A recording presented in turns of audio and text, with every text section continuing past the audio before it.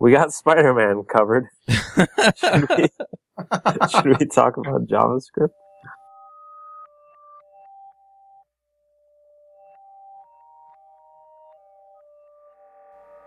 This episode is sponsored by Front End Masters. They have a terrific lineup of live courses you can attend either online or in person.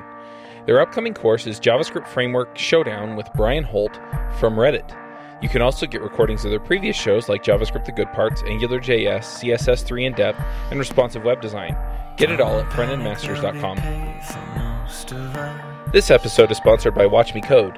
Have you been looking for regular, high-quality video screencasts on building JavaScript done by someone who really understands JavaScript? Derek Bailey's videos cover many of the topics we talk about on JavaScript Jabber and are up on the latest tools and tricks you need to write great JavaScript. He also covers language fundamentals, so there's plenty for everybody.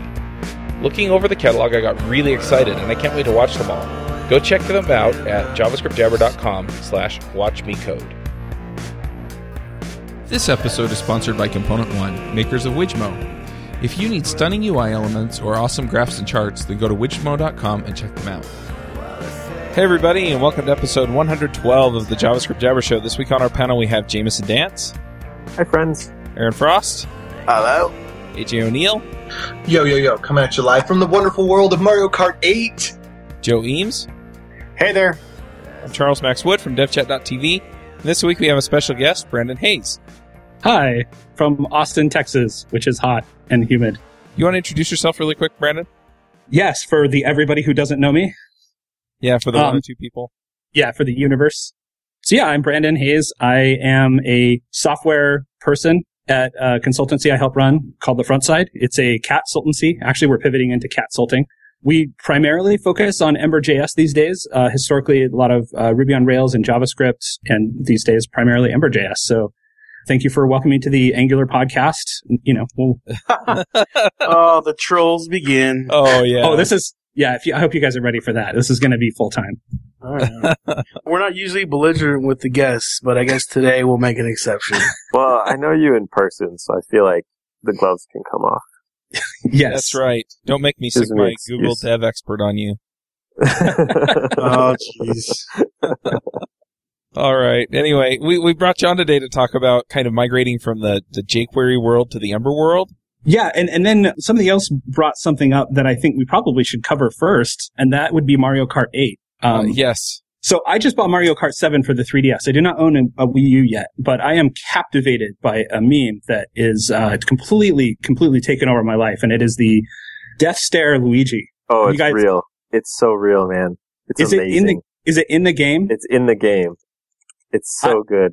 I want to just meet Death Stare Luigi. Not like in a dark alley or anything, but like meet him and shake his hand. It is the most beautiful meme. There's already a subreddit dedicated to it. I had no interest in purchasing a Wii U until I seeing this meme come to life, and now I must own one. Yeah, you should. You definitely should. Then you need to get the ITV app and make two of the panelists happy. That's right. On there. I was going to say they missed an opportunity to have like dubstep turn on so you can slow down the replays of the game. And they should have just enabled the wob when you go into slow motion. That's probably true, but the slow motion I discovered this morning, and that was amazing. Because my sister has the controller, and she just like accidentally hit the button, and then all of a sudden like it goes, whoop, whoop, in reverse. And we're like, what? Let's see that red turtle shell again. And again. And again. All right. So yes, that's the most important topic of the day. All right. I'm glad we got it out of the way. So I guess it's weird that I've had a lot of attention that I've paid lately to the topic, to this specific topic. And I care a lot about it, but I try to kind of understand that not everybody's coming to stuff from the same place. I know that a lot of people, like people who run podcasts, like Angular a lot.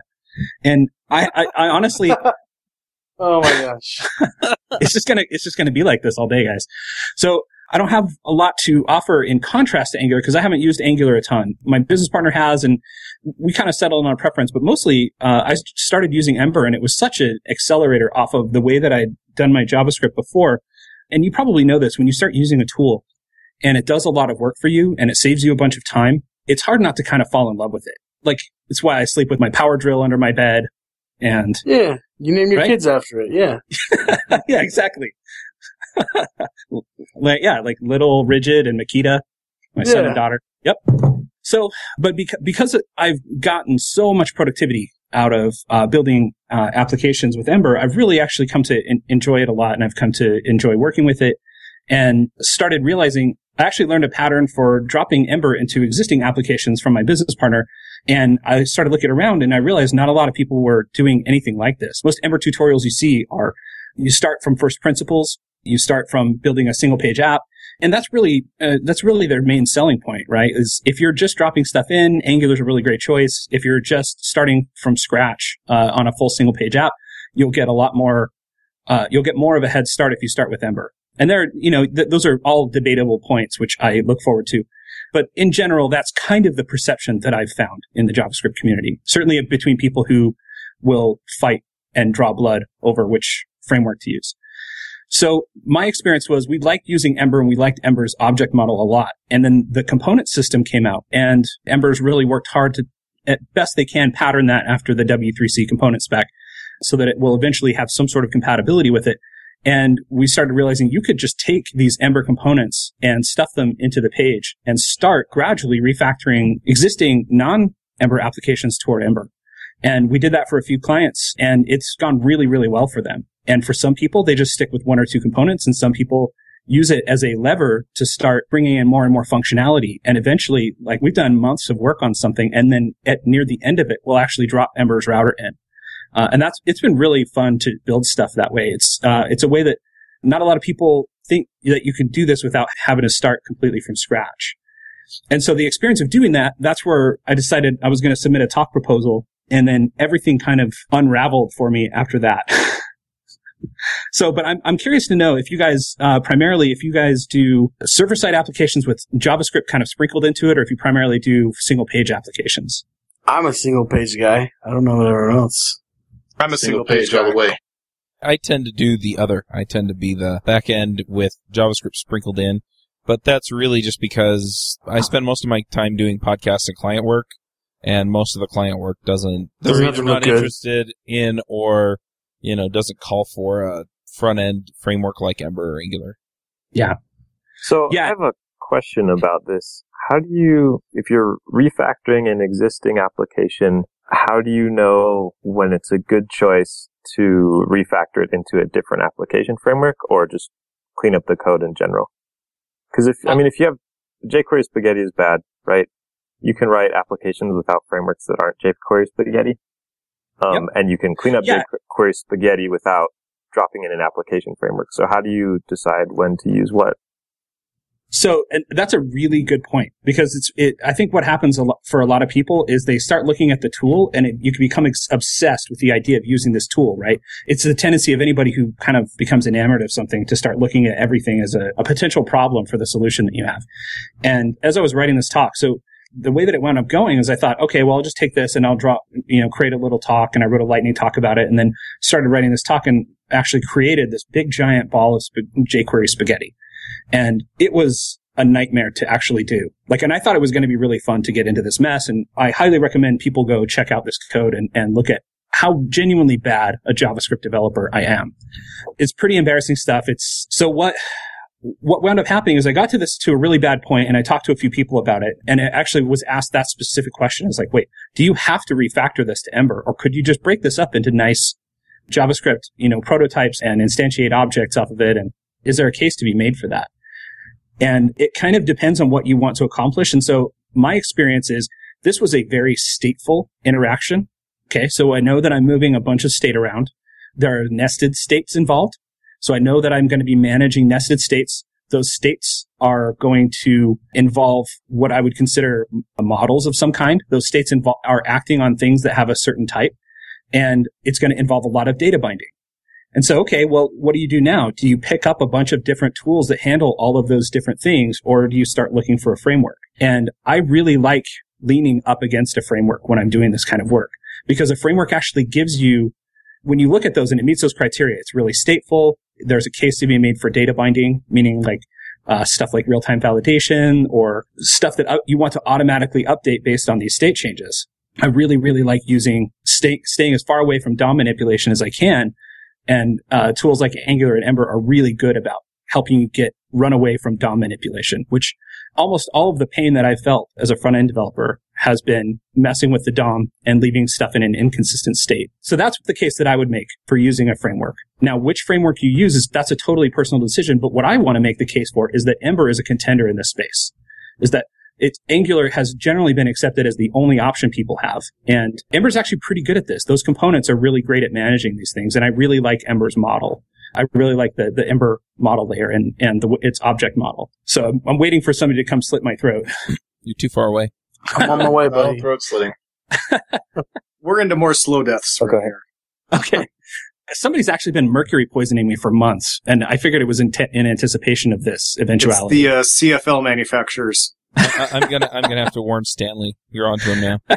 So just as a note, you cannot kill yourself by ingesting mercury because the lining of your stomach shields you from absorbing it, and it just passes through you. Fun fact. I don't want to know how you know that.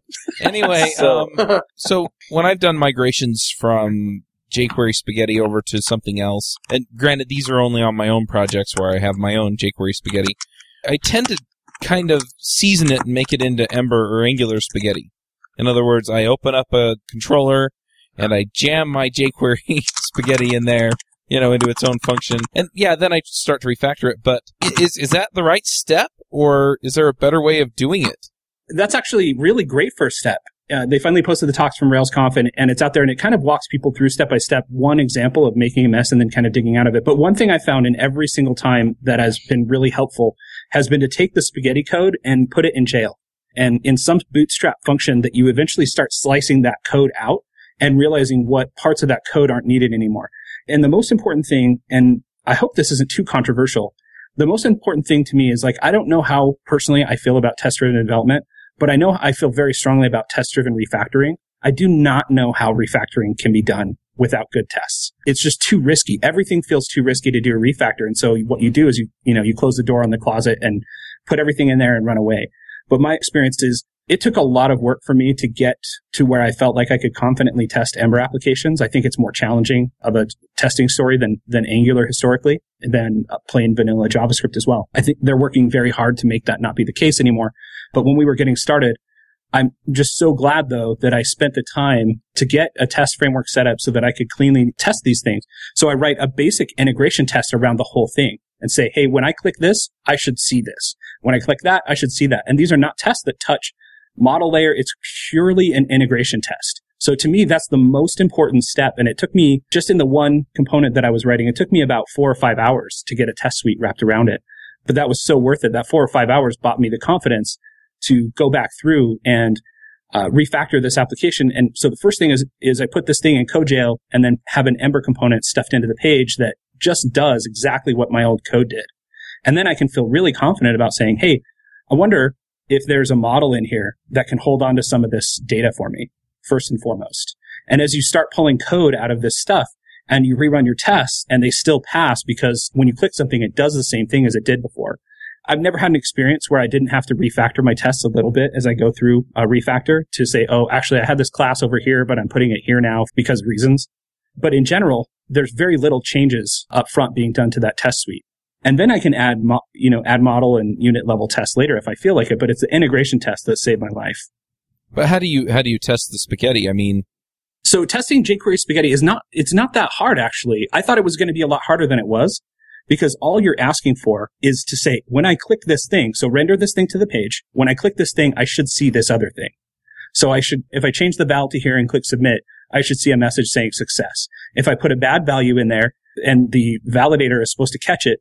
And what's interesting, as I went through and was writing the UI level tests for my JavaScript jQuery, just total nightmare of a mess, I found bugs in the implementation, in my jQuery implementation, that I went in and fixed inside this gross, complex, mangled, gnarled state thing. But I was able to actually find and fix a few bugs so that I knew that it was going to be consistent across when I actually did the refactor. So, and people, I don't know if you guys have a preference on test framework. I find them all to be pretty much the same. I don't know if that's blasphemy, but we've used all the ones that I can think of. And I don't really care about what test framework you use. It really is just a question of making in a before, just do something, click on something, put a value in there, and then assert that something else shows up in the DOM. And that style of testing has served me really well. I don't know, there may be holes to poke in that, but that style of bootstrapping your test suite by just asserting that you visually can see something that visually different than was there before. So one other question I have regarding moving from jQuery spaghetti over to Ember is that Ember has its own data model things. From what I understand, there's like an official one that I'm not sure if it came out to finally be, here's what we recommend you use. I know that there was another one, Ember Data or something like that was kind of the blessed child before. But yeah, man, it's true. And it can be really confusing. And I think there are a lot of things in JavaScript land that can feel like that sometimes. And I have people I have friends that will get mad when I say that, where it feels like there's often a paradox of choice. And I think Yehuda gave just a magnificent talk at RailsConf about there's an experimentation phase, and then it's time to kind of shake hands and agree on some shared solutions and move forward on top of those shared solutions. So there's a time to fight over stuff. I mean, that's valuable. But then there's a time where it's time to shift from fighting over stuff and then work together on something kind of crappy and make it better.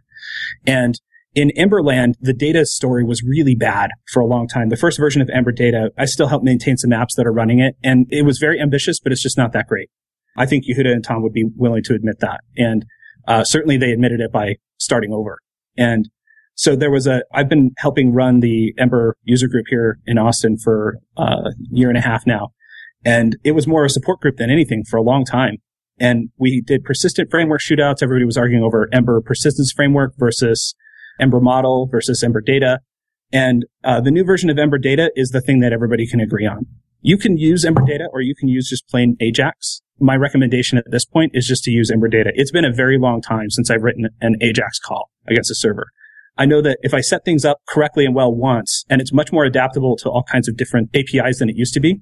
So if I just set things up at the adapter level once, and that's very little work depending on how resourceful/restful your API is, there's very, very little work involved in getting that off the ground, and it saves so much time in writing this Ajax layer yourself. I do very, very little of that now. That Almost was actually the question I had, was that in jQuery land, I mean, there are some things that make managing the data easier, but in Ember, you just use something like Ember Data, and it just handles all that for you. So how do you wind up migrating I'm going to grind through all these objects to, hey, I've got this model library that handles all that grinding for me and just gives me a nice interface to it?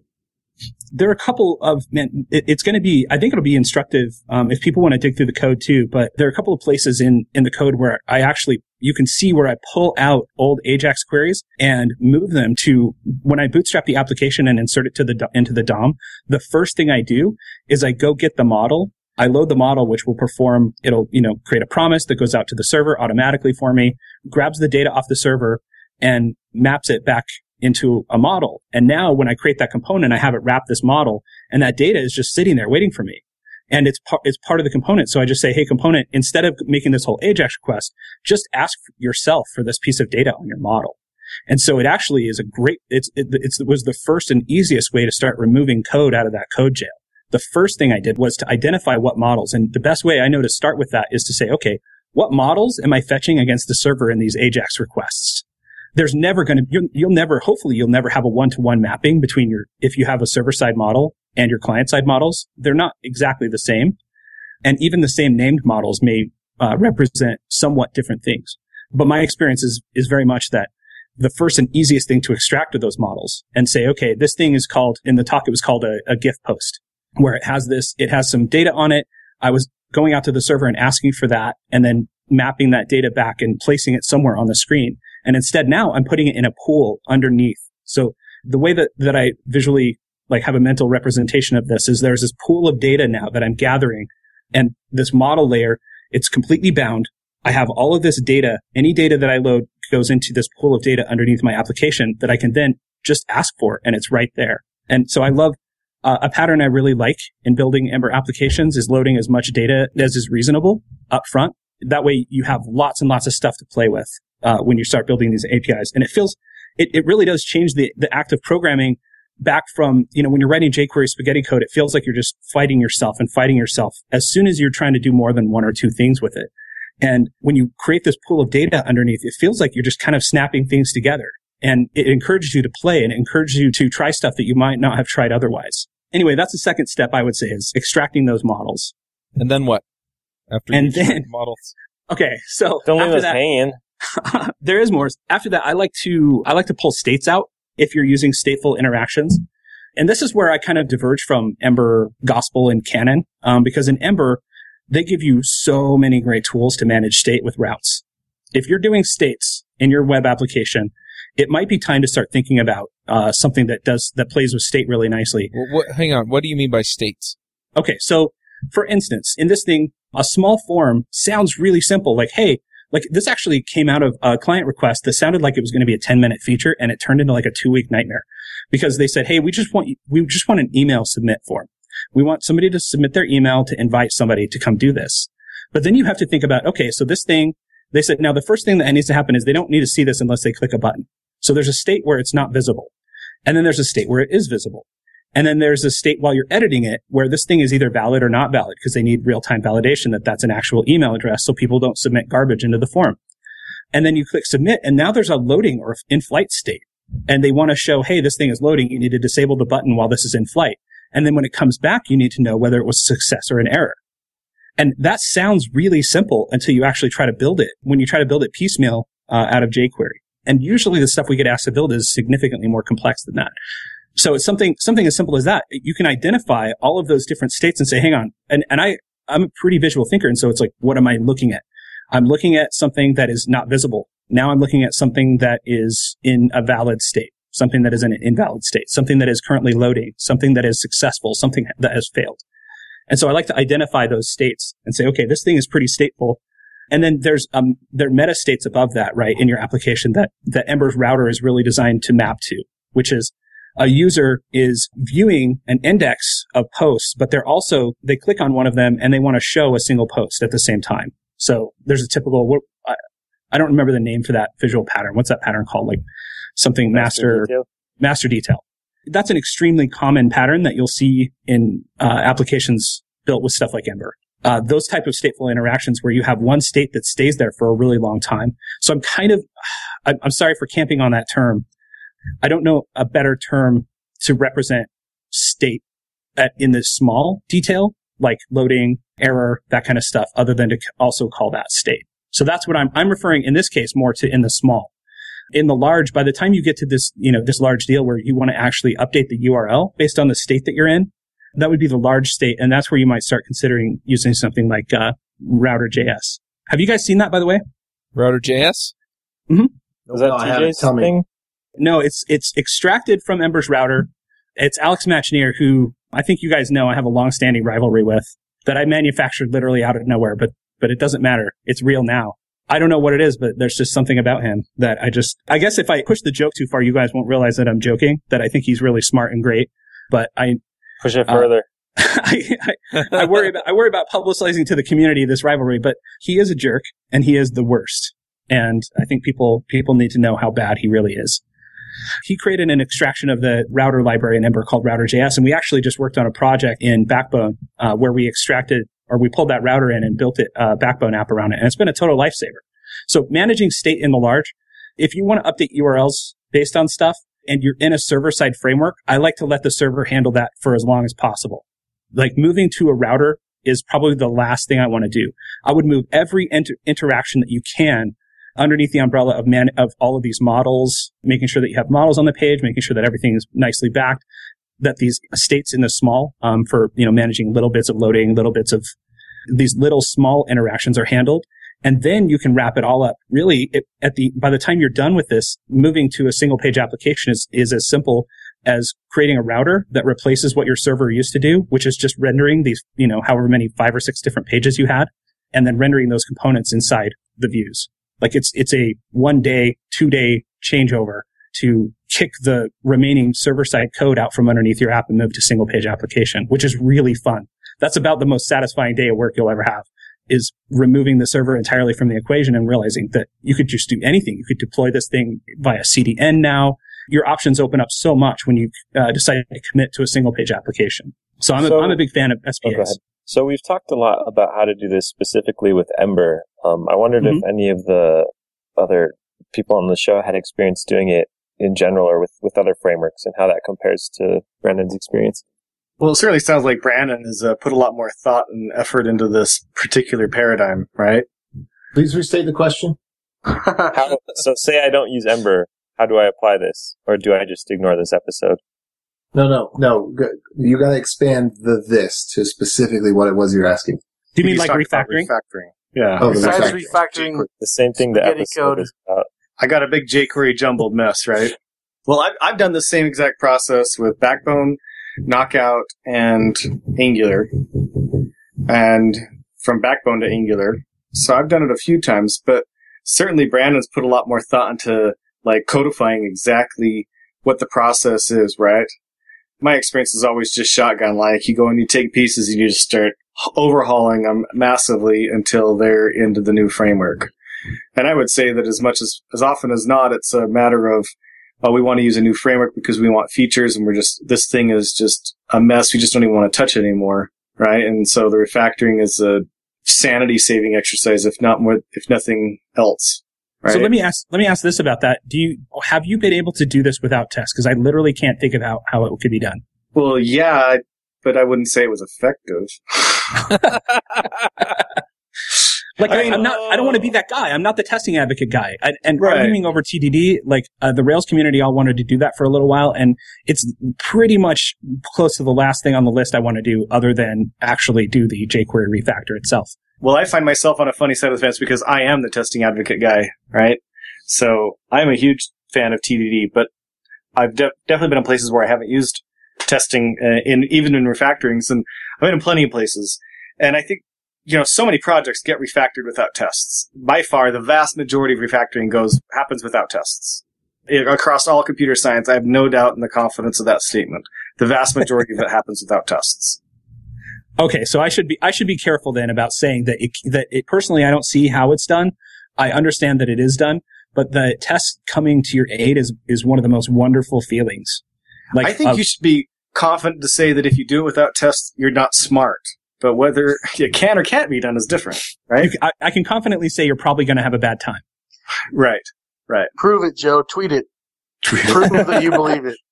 What do you want me to tweet? I'm going to do it right now. Do it. Prove to us that you believe it that much. What do you want me to tweet? Just whatever.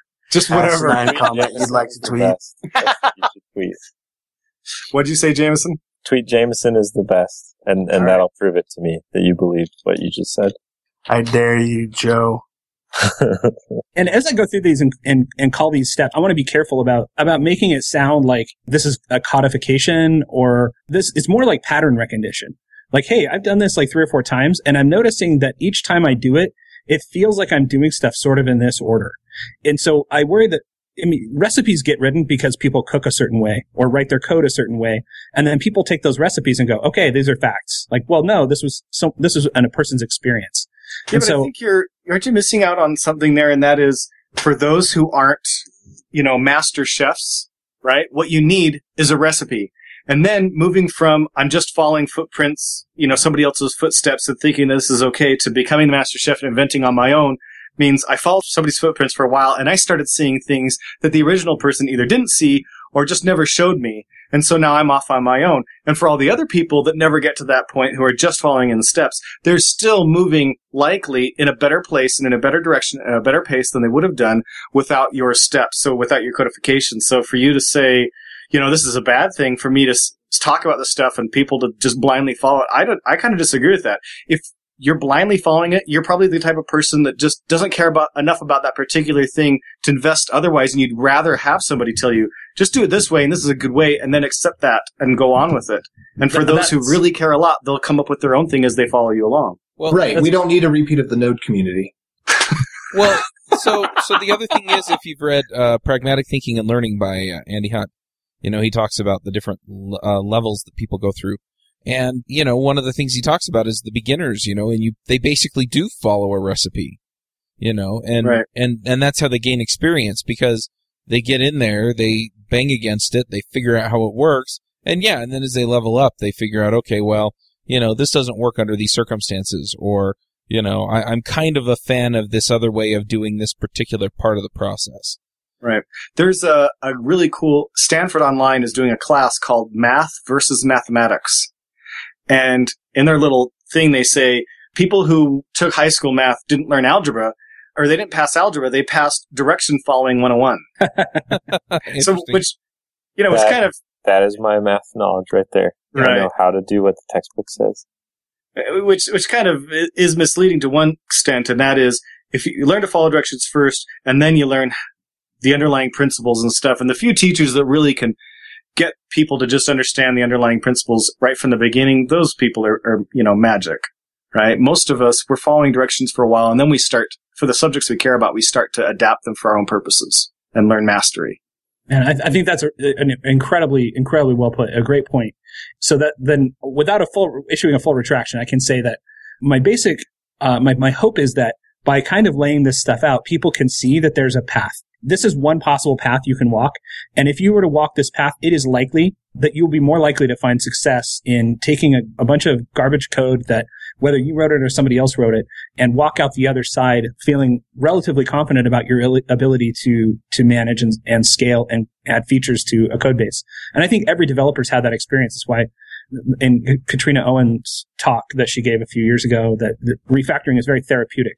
To walk away from something and know that it's a little easier to use than it was before. It's really nice. And so giving people a set of tools, whether or not they're perfect. And that's the other thing, is if you're willing to put a recipe out there, and that's what open source is all about, right? You put a recipe out there and say, hey, here's what I think the right thing to do is, and let people argue with you about it. Because there's probably something to learn about how, what somebody else's experience is in it. And so I think really publishing this stuff and giving the conference talk was my way of saying, hey, this is something that we have locked up kind of in our vaults of a pattern that we use to refactor stuff. It may not be perfect, but it works for us. And we will actually be better at this if we publish this out into the world and let people come poke holes in it. So yay, open source. So no offense, Swift, but, I think I'm going to be sticking around the OSS community for some time. Well put. All right, nerds. So, Brandon, have you done refactoring to any other JS frameworks or just Ember? So I've done refactoring to just plain JavaScript objects before, but I don't claim to be the world's greatest JavaScript developer, so I can't vouch for the quality of code that came out of it. So pretty much Ember is my first experience with JS frameworks, and I'm a framework guy, and so it appealed to me in that way. But I can say we have now taken a Backbone application, built from scratch a Backbone application. We've actually refactored a Backbone application, but we did it more wholesale. Because there was a Backbone application that had very little code in it, that didn't really meet at all the business needs. It was basically a proof of concept. So I can't really say that I have. I've built things in other frameworks, but I've never really applied this pattern. But what I can say is I'm pretty confident that these patterns, and so I hope that people that are fans of Angular or fans of another framework are looking at the patterns, are able to look at these higher level patterns of the first thing you do is extract the code in a shell, in a jail that inits itself, and then start pulling the code out of it. And if you can use models to represent as much of that code as possible, abstract away talking to the DOM. Angular and Ember are really good at getting you out of the DOM. I think Backbone, bless Backbone for being kind of the first to do this, but Backbone talks a lot of talk about getting the truth out of the DOM, and I don't think that that's accurate. My experience with Backbone is it's very difficult to get your truth out of the DOM. And so Angular and Ember, in my experience, are much more similar. But then finding the states, then performing more cleanup and having more than one component collaborate. So I think in Angular that would be like, man, I'm so terrified to use this word wrong. Am I using transclusion wrong? If I say transclusion, does it?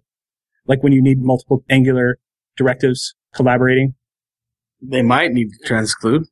Okay, I'm totally using this wrong. I think that was a nice way of saying you used it wrong. Transclude is like a decorator, right? Is not transclusion what we conventionally call decoration? Okay. Pretty much. So, but you can use multiple Angular directives in concert together against a shared data set. Is that fair to say? Yes. Okay. So I believe this pattern would really hold strongly for people primarily in Ember and Angular and Backbone if people are willing to do a lot more of the legwork themselves of setting up data binding and stuff like that.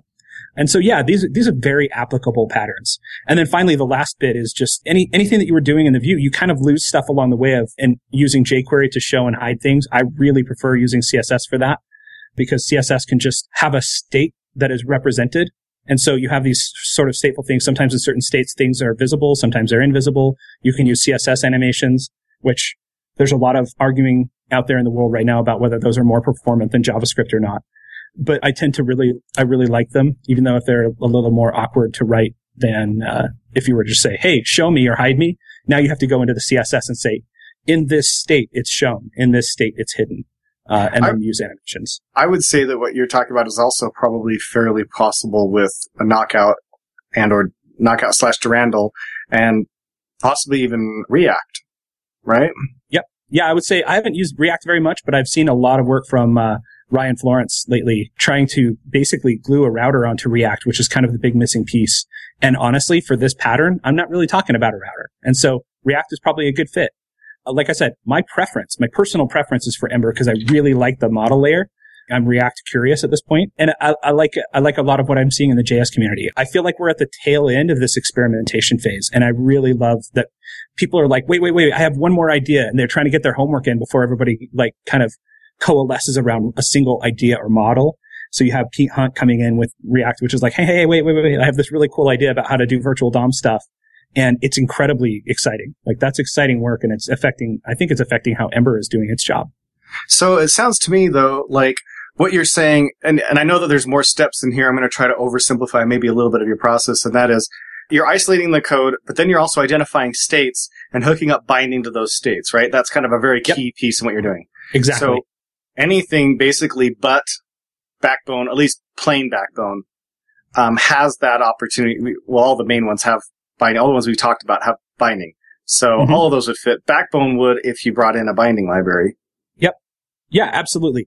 I think there are probably people who still prefer working in Backbone. I don't know if any of them are in this podcast, but when I use another framework and I come back to Backbone, I get mad because anytime something does something for you automatically, it's like rolling your windows down with an old the old, like why we call it rolling windows down. Yeah, it's like cranking your windows down or even turning your car on with a crank. There are things that just happen for you automatically that you kind of get mad that convenience has been removed from you. And so I don't know that there's a lot in Backbone that I can vouch for anymore. So this segues into something I wanted to talk about in this episode, and that is, have you read the article, No More JS Frameworks by Joe Gregorio? Man, I want to say I read it, but it didn't leave enough of an impression for me to be able to comment on it intelligently.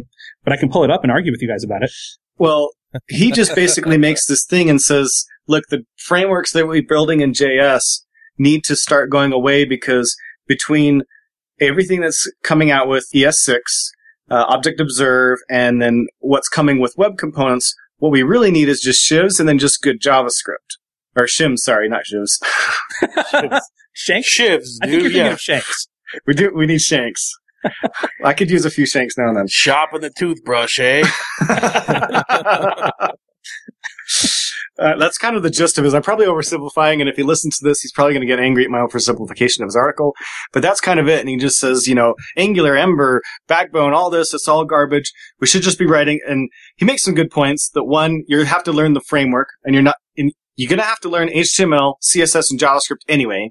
So now you're just tacking on a framework, and they don't hide the complexities of those three. It bleeds through all the time. So now you just got 4 things to learn instead of 3, which I agree with that part of it. He's right. You can't just learn the framework. You have to learn the other things too.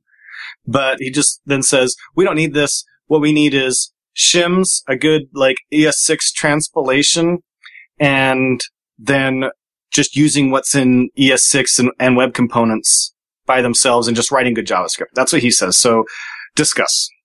No, that's not what you need. So Backbone was great, right? And I mean, it served a huge purpose, and everyone was able to build their own custom framework. But unfortunately, you had to build your own custom framework, and everyone's Backbone implementation looked different than everyone else's Backbone implementation. And when you'd walk into someone else's code, it looked completely different than anyone else's because it didn't come with anything besides some, basic layering stuff. And so you had to go get all of your own other pieces, and everyone got different other pieces to go onto it. And a framework kind of normalizes out the Frankenstein of the framework building.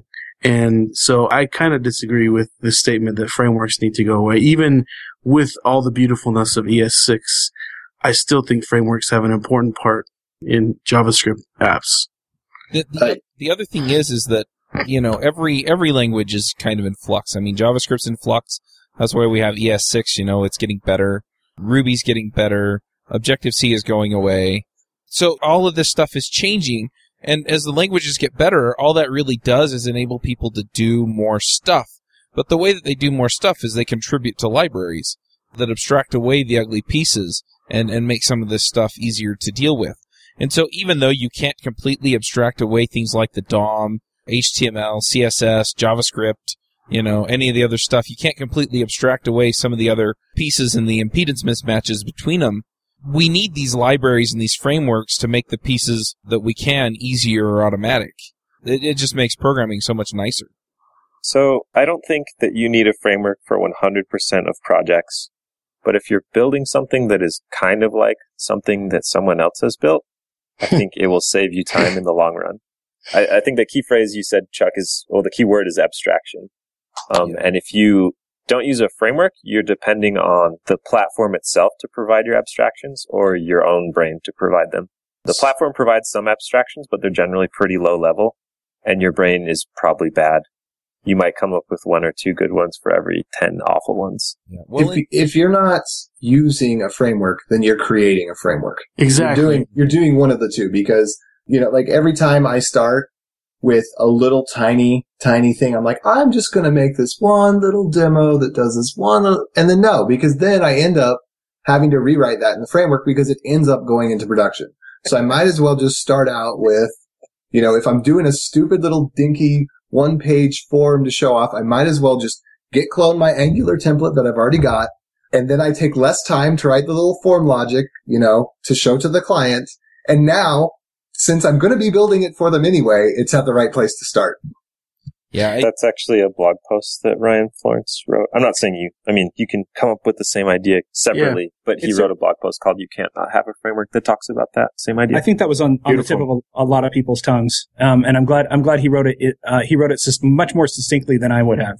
I'm kind of given to loquacity and using big $5 words when a small one will do. Loquacity, dude. Yep. I went there. Now I think I will hunt you down. I got a 450. I guess I'm going to express a strong opinion on this, and I don't do that very often because I don't. I'm going to call you out as a liar, but okay. I'm going to express a strong opinion on this. I get an opportunity. I like running a consultancy because I get an opportunity to work in a lot of other people's code. I feel like I learn a lot from working in other people's code, and my experience is that everybody sucks at making frameworks. Is that everybody thinks they're better. It's weird. We all talk about imposter syndrome, but when it comes to frameworks, we're primarily on the other end of the Dunning-Kruger spectrum, where we think we're better at this than we really are. I think most people generally, for at least a while as a developer, think that they're better at making frameworks than they really are. Or often, like you said, we get lulled into this thing of before we do this 3 or 4 times, we think, hey, this is just really small. I'll just do this as a one-off. But we're just not very good at building frameworks. And so most of the bespoke custom frameworks, and when I say most, I mean 100% of the bespoke custom frameworks I've worked in, try to solve the same problem as a well-known, widely used framework much, much worse. And you wind up things can take anywhere from 2 to 10 times as long to accomplish in a lot of these bespoke frameworks. That's been my experience. I've only been doing this for a couple years.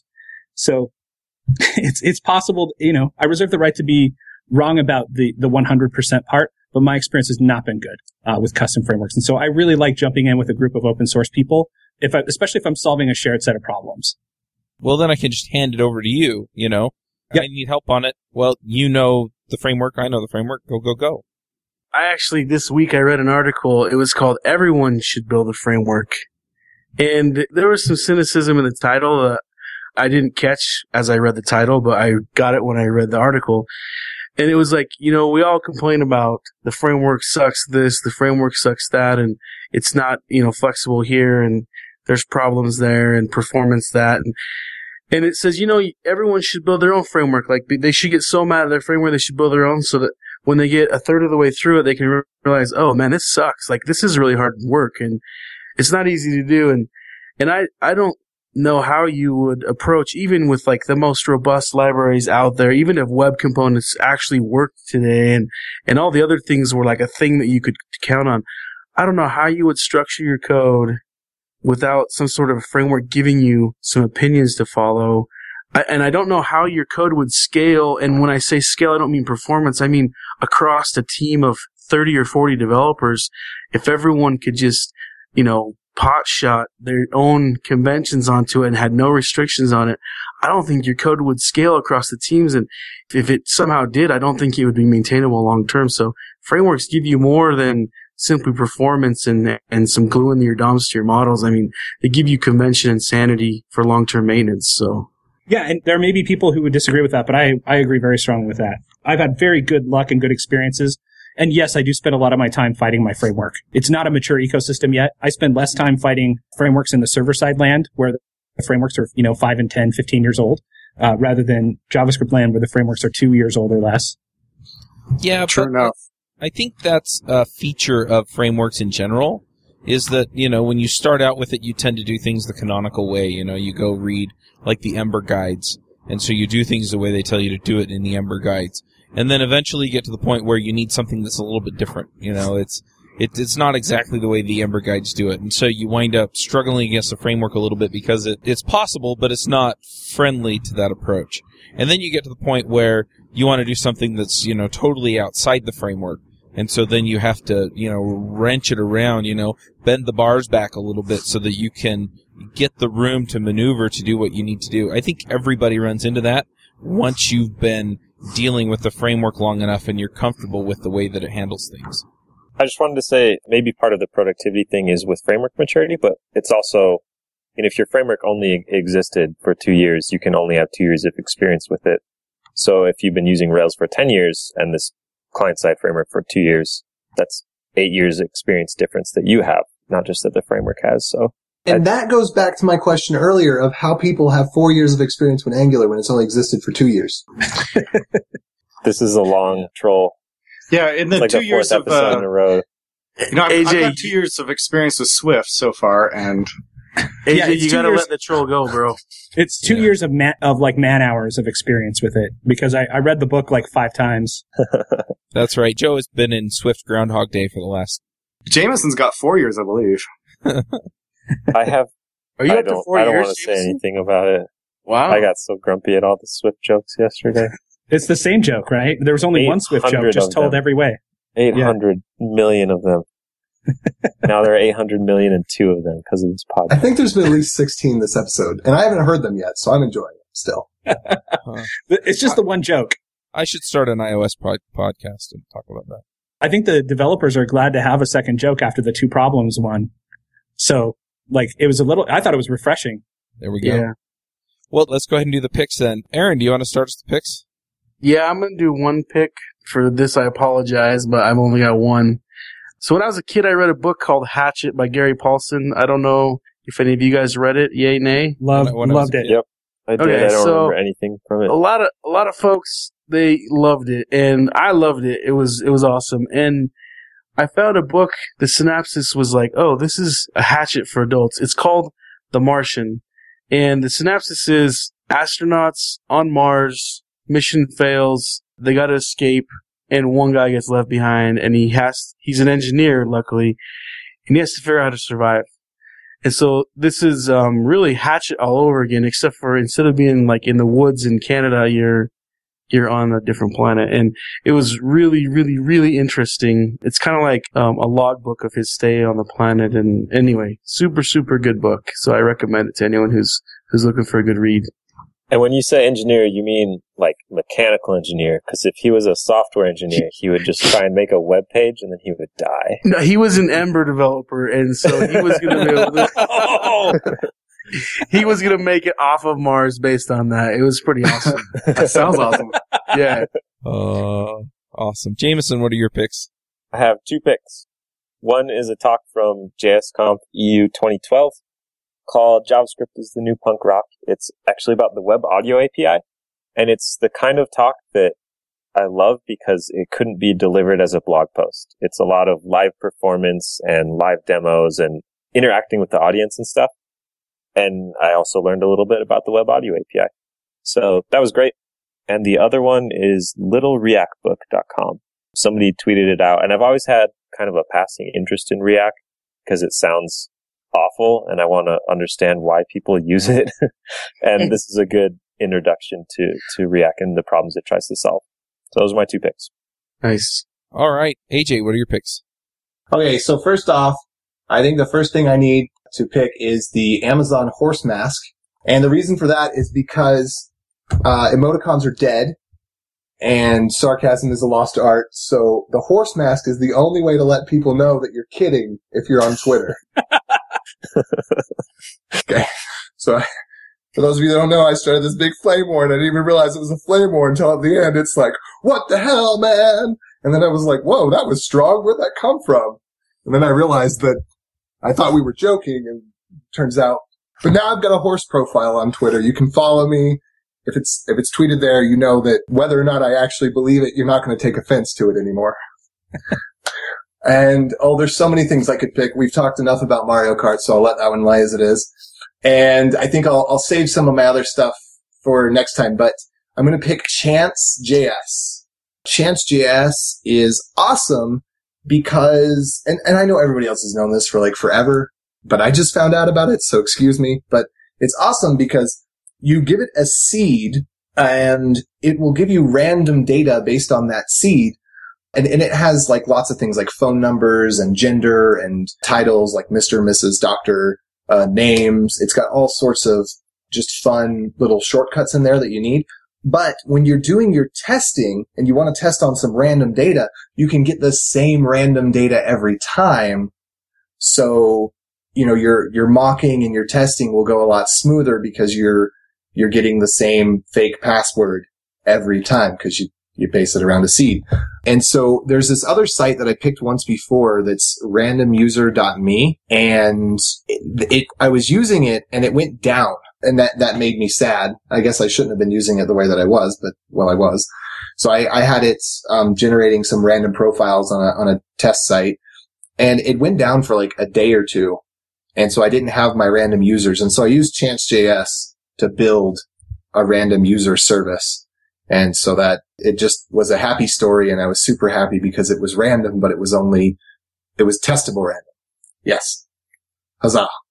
All right, Joe, what are your picks? All right, I'm going to pick 3 things. My first pick is going to be the real recently Pluralsight launched a course on Ember, of all things. And so it just happens to serendipitously coincide with this podcast. So I'm going to pick that course. If you're looking to learn Ember, that's a great way to do it. I'm also going to pick the movie Maleficent. Went and took my whole entire family. We had like 12 people, extended family and friends, went to see Maleficent on Saturday, and it was awesome. I absolutely loved it. Great movie, totally worth your time. And then lastly, I'm going to pick the board game Lords of Vegas. I'm not sure if I've picked this in the past. I played it at a board game convention a few months ago and had an absolute blast because it actually involves rolling lots of dice, so it's a little bit like playing in Vegas, except you're actually playing like a regular old board game like Settlers of Catan or something like that, but you just have a lot of dice rolling, and they really incorporate the theme of what Vegas is like into this game where you try to build casinos on the Strip and try to gain them, make more money and get a bigger monopoly than your competitors. And it's a super fun game, and I really enjoyed it, and there's already a expansion pack out for it. So that'll be my third pick, is Lords of Vegas. That sounds like so much fun. I've got a couple of picks here. The first one is, it's a library that I've been playing with for a client of mine. It's called DC.js, and it incorporates D3 CrossFilter, which is something that's written by Square, and, a couple of other things. It's a charting library, and all the charts are it connects them, so you select something on one of the charts, and it shows you that segment of the data on all the other charts. It's really awesome. And it took me a little bit of work to figure out how to, get everything to plug together, but I've just been insanely happy with it, and I'm probably going to use it on other projects. The second one is a book, or I've been reading Strong Fathers, Strong Daughters. So if you're a dad and you have daughters, there's just so much good stuff in there. It talks about some of the scary stuff out there, with the influences that your daughter has to deal with, and how you as a dad can kind of be an influence to help your daughter make wise decisions. I've really been enjoying the book. And then I want to pick the Ember guides, just because they're a handy way to kind of pick up some of the Ember stuff. And finally, there's a dice game. Joe's pick kind of made me think of this. It's called Left, Right, Center, and it's a really simple game. We were playing it with my kids. Basically, you roll the dice, and then you have tiles or chips, and you put the chips in the middle or right or left, and whoever winds up with chips at the end wins. It's a simple game, but it's a lot of fun, and we've been enjoying that. So I'll put a link or in the show notes for that as well. Brandon, what are your picks? Okay, so quickly, my first pick would be, we talked a little bit about Router.js. I think people generally recognize Ember's router as best in class, even though, if I may continue to emphasize, Alex Machinier is literally the worst human being on the planet. It's a great, great routing library, and it resolves promises for you. It does a lot of great stuff. So that's my first pick. Please check it out. If you're doing stuff that doesn't have a router built into it or does routing that doesn't meet your needs, we've had a lot of fun integrating that into Backbone, and just not as much fun in the rest of Backbone. Second pick is Philips Hue.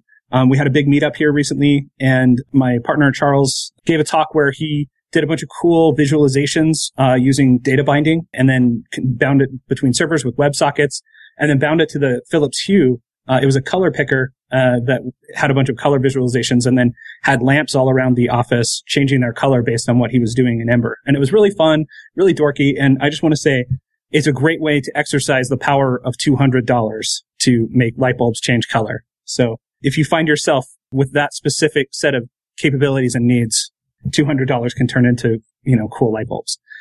And then lastly, I would say Zelda: A Link Between Worlds has completely consumed my thoughts. I haven't played video games let's see, I have a 5-year-old, so in 5 years, and bought a 3DS recently, and Zelda: A Link Between Worlds I don't know if it's just because I've been Stockholm Syndrome after so much time in iOS gaming, casual gaming land, but people are saying it's the best Zelda in many years, and I think it was, I finished the game the other day and just was like, wow, Nintendo, well done, thank you. It was a beautiful experience. So highly recommend that as well. And those are mine. Very cool. Well, if people want to find you, if they want to hire your consultancy to make their Backbone easier, where do they go? Or if they have an unruly cat, we just really will do anything. So I'm Tev Viking, TEH Viking on Twitter. The consultancy is at frontside.io, and check us out. We're pretty good at this Ember stuff, and we really like it. But mostly, seriously, if you have any cats that you just cannot tame, we're ready to move into the cat salting space. Very nice. All right, well, I guess that's it. We'll wrap this up, and we'll catch y'all next week. Hosting and bandwidth provided by the Blue Box Group. Check them out at bluebox.net. Bandwidth for this segment is provided by CacheFly, the world's fastest CDN. Deliver your content fast with CacheFly. Visit CacheFly.com to learn more. Do you wish you could be part of the discussion on JavaScript Jabber? Do you have a burning question for one of our guests? Now you can join the action at our membership forum. You can sign up at javascriptjabber.com/jabber, and there you can join discussions with the regular panelists and our guests.